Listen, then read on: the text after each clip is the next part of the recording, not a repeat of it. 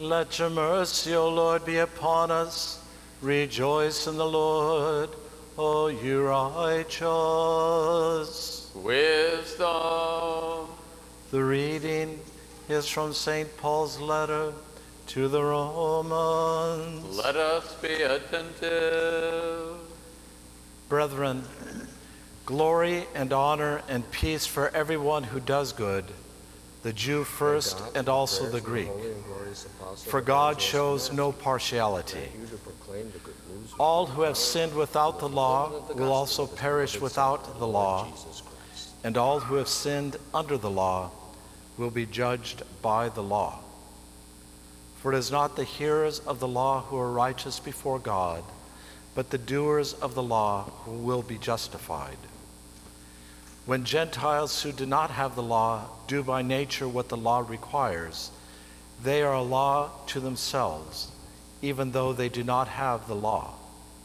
They show that what the law requires is written on their hearts, while their conscience also bears witness, and their conflicting thoughts accuse or perhaps excuse them on that day when, according to my gospel, God judges the secrets of men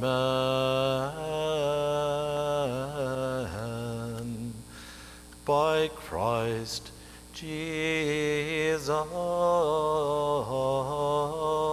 Peace be unto you. Read. With your spirit.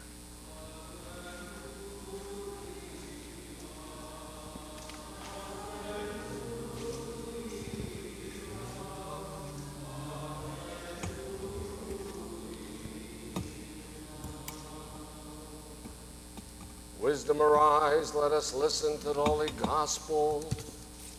Peace be unto all.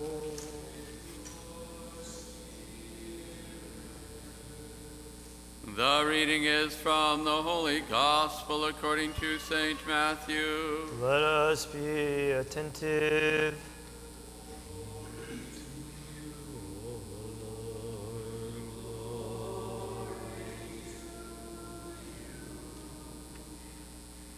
At that time, as Jesus walked by the Sea of Galilee, he saw two brothers, Simon, who is called Peter, and Andrew his brother, casting a net into the sea, for they were fishermen.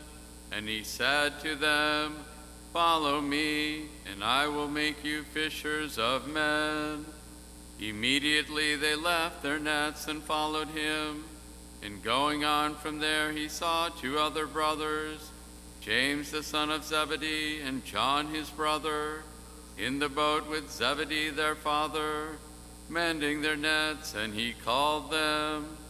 Immediately they left their boat and their father and followed him. And he went about all Galilee, teaching in their synagogues and preaching the gospel of the kingdom, in healing every disease and every infirmity among the people. Peace be unto you who proclaims the gospel.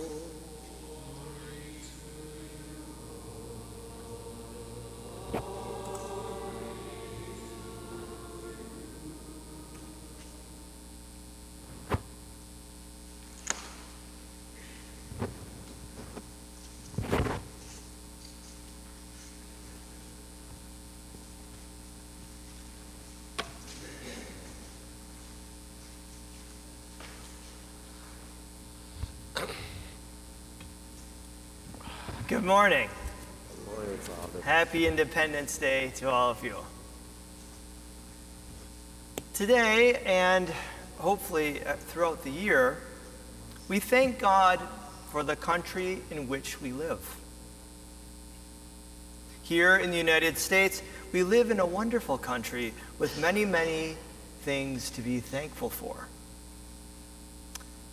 One foundation of the United States, one foundational principle is that it is a pluralistic society with tolerance to many ethnicities, faiths, ideas, languages, etc.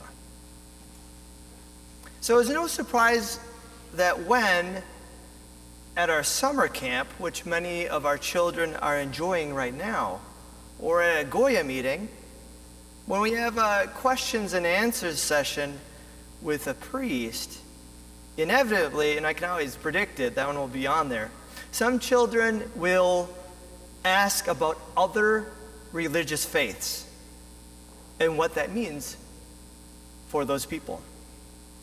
In other words, can those who do not know Christ be saved? A good question, a relevant question, a question worth considering. Of course, the question about the salvation of non-Christians has been raised before. Living in a pluralistic society such as ours, that is a pretty natural question for us to ask.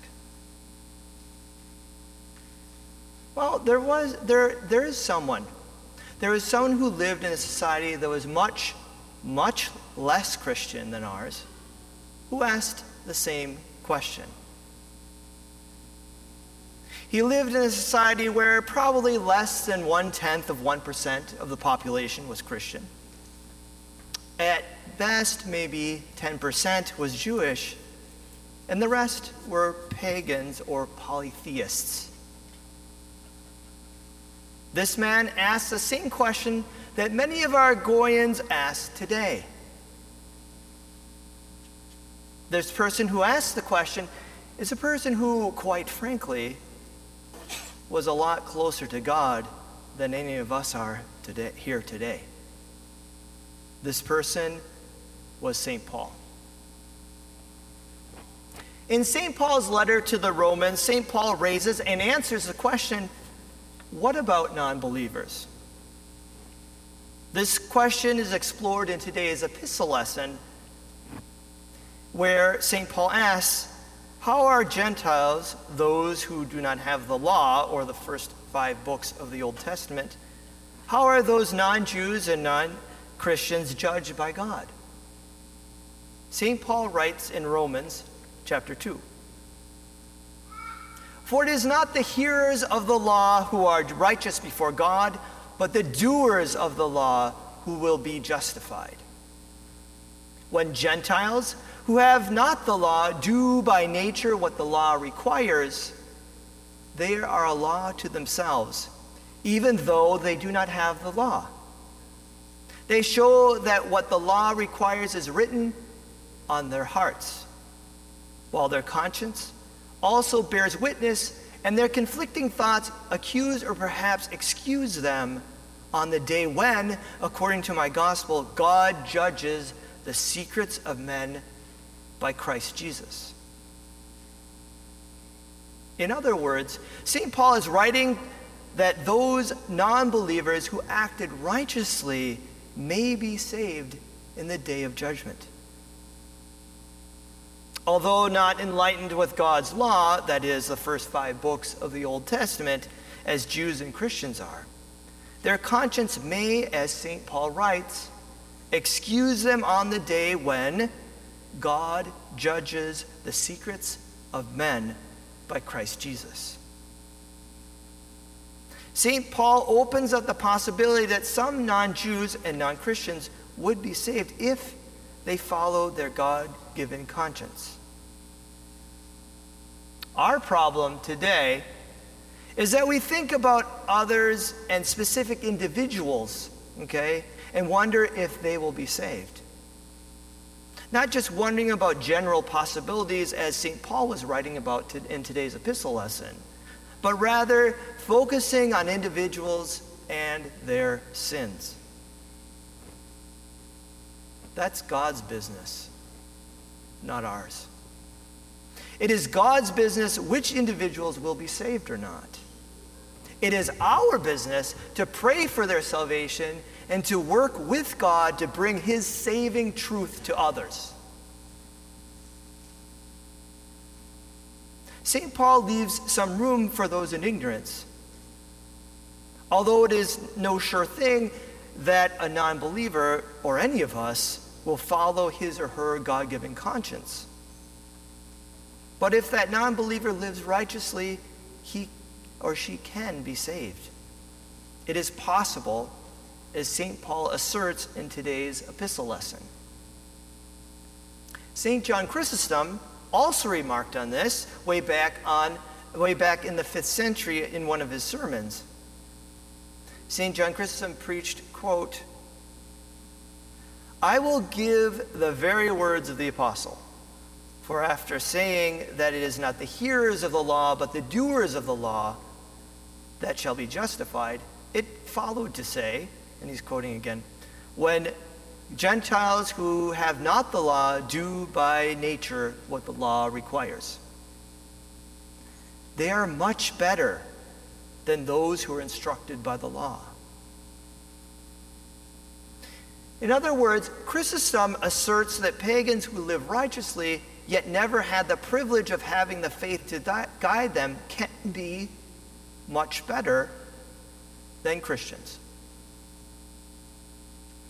God gives them the possibility of salvation. But back to us here in our congregation. What does this mean for us?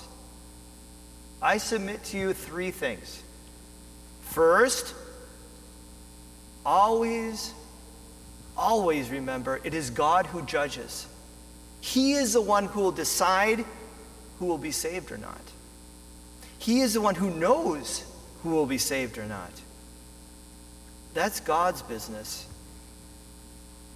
not ours. Second, acknowledge the mercy of God and the possibility by God's grace some non-believers could be saved. However, this does not take us off the hook when it comes to mission work. St. Paul knew that very, very, very well.